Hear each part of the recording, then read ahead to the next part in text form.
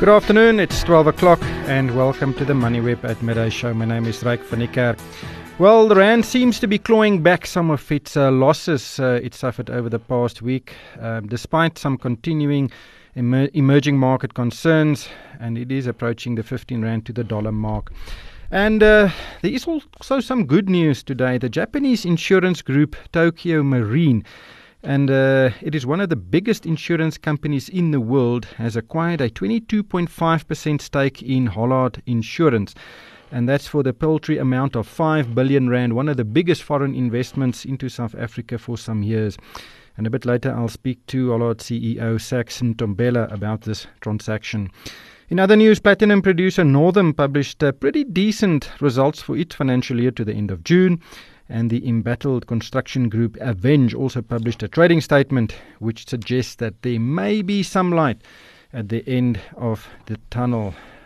Let's just look at the indicators before I speak to Chantel Marks of FNB Wealth and Investments. The all-share index down 0.2% after trading higher for most of the morning. It is currently at 57,119 points.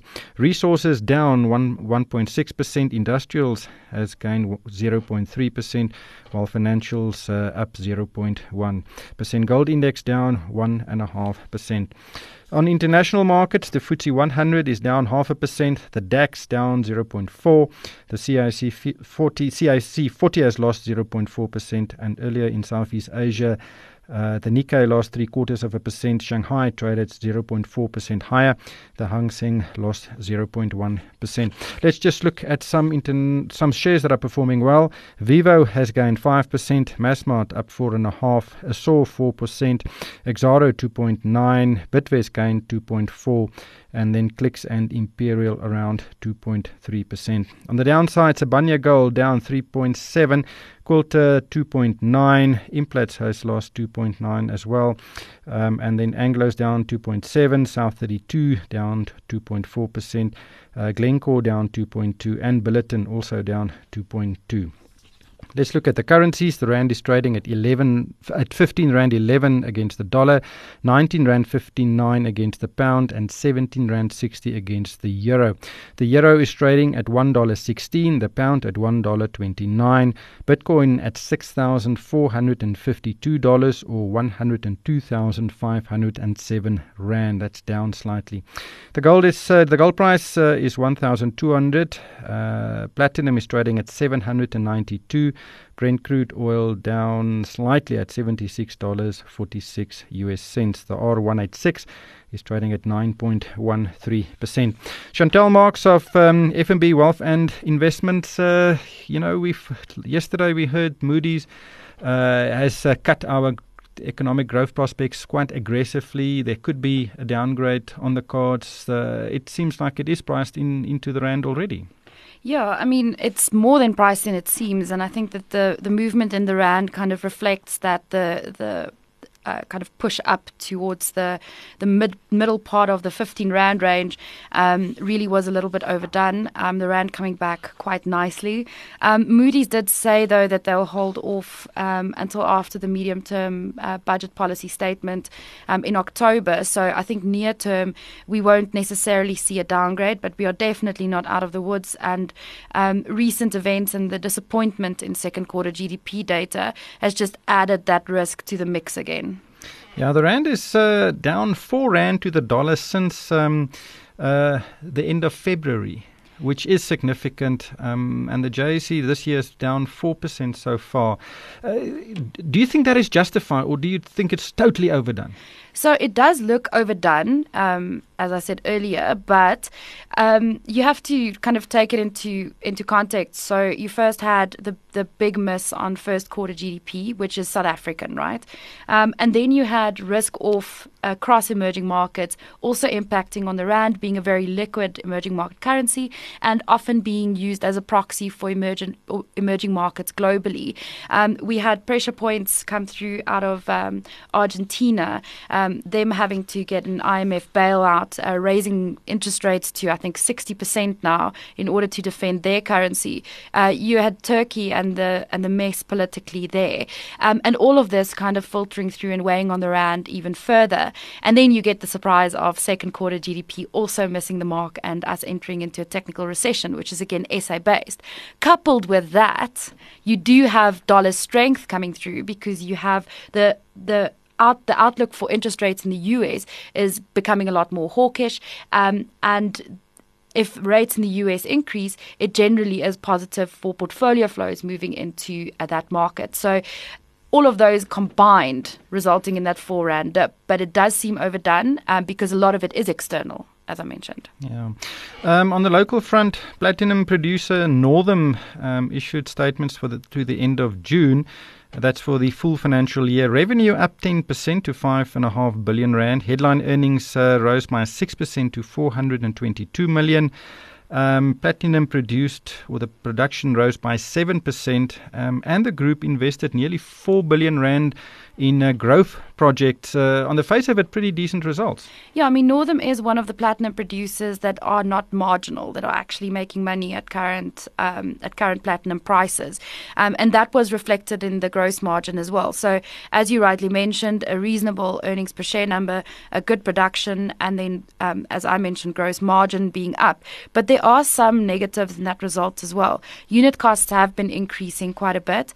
And as a result, group cash flow has come under a little bit of pressure. So that would be a concern for the group that is meant to pay quite a bit out in preference share dividends to Zambezi Platinum shareholders, or Platinum Pref shareholders. And that's also, I mean, the earnings per share number up by around about 6% is a normalized earnings per share number. In actual fact, once you account for the Zambezi Platinum preference share, they are still loss-making. So they kind of need to figure out their balance sheet going forward, but from an operational perspective, it wasn't too bad at all. At a platinum price of around $790, are they making money? Northam is making a little bit of money. I think the only platinum producer at the moment making any sort of meaningful cash is Amplat, and it's very concentrated on the Mogalakwena operation, which is an open pit mine. The rest of the guys really won't be doing very well. Maybe Sabanya's US operations will be okay, but they're more focused on palladium anyway. Just looking at the commodity shares that are being hammered today, is that just a function of the rand? Well, commodity prices generally are a little bit lower, with the exception of precious metal prices. So gold and platinum holding up quite well today, but kind of the base metal prices are under pressure. There is still a lot of concern around the trade war. Trump's newest round of tariffs already having gone through the public participation process. China and the US now sitting around a table again, and who knows what will emanate from those discussions. Trade wars are bad for growth and it's bad for commodity prices, and that's why you've seen this kind of pressure come through. Just a perception from my side, whenever the rand weakens aggressively like we've seen the past few weeks, the hedges doesn't seem to move. But when the rand strengthens, they weaken. Is that the case? Yeah, so I mean, with the hedges that we have in South Africa, it's very specific to a more kind of consumer staple, defensive part of the market. So because it's not really cyclical and these stocks generally don't perform very well when we're in a period of economic expansion, you might see kind of an under recovery when it comes to the upside when the rand weakens. Still a lot of question marks around British American Tobacco, Anheuser-Busch, and then to a lesser extent Richemont. Yeah. Aveng, it's a company in distress under business rescue, and it issued a trading statement today. Says it wants to dispose of some non-core assets, and there seems to be a good appetite from potential buyers, and that include Aveng Trident Steel, Grinneker LTA, and some of its manufacturing businesses as well as properties. And it foresees a significant decline in its headline loss for the financial year. Of course, the whole construction sector is facing some significant headwinds. Do you think a company like this, or the could actually recover in the short term? And if I don't know if you've looked at the trading statement and if this is enough for Aveng to survive. Yeah, I mean, I had a very quick look at it. So in terms of construction companies and business rescue, we officially have ESAW and Basil Reed and a couple of private companies in business rescue, and Aveng and Group 5 kind of circling the drain at the moment. Aveng has a problem because they have very expensive debt in the form of their convertible bonds, and they actually need to redeem that early.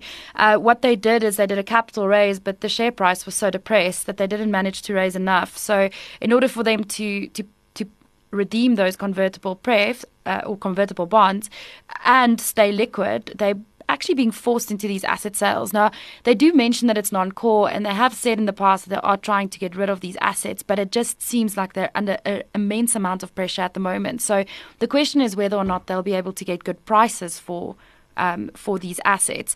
The loss will narrow, but I mean, it's still a loss.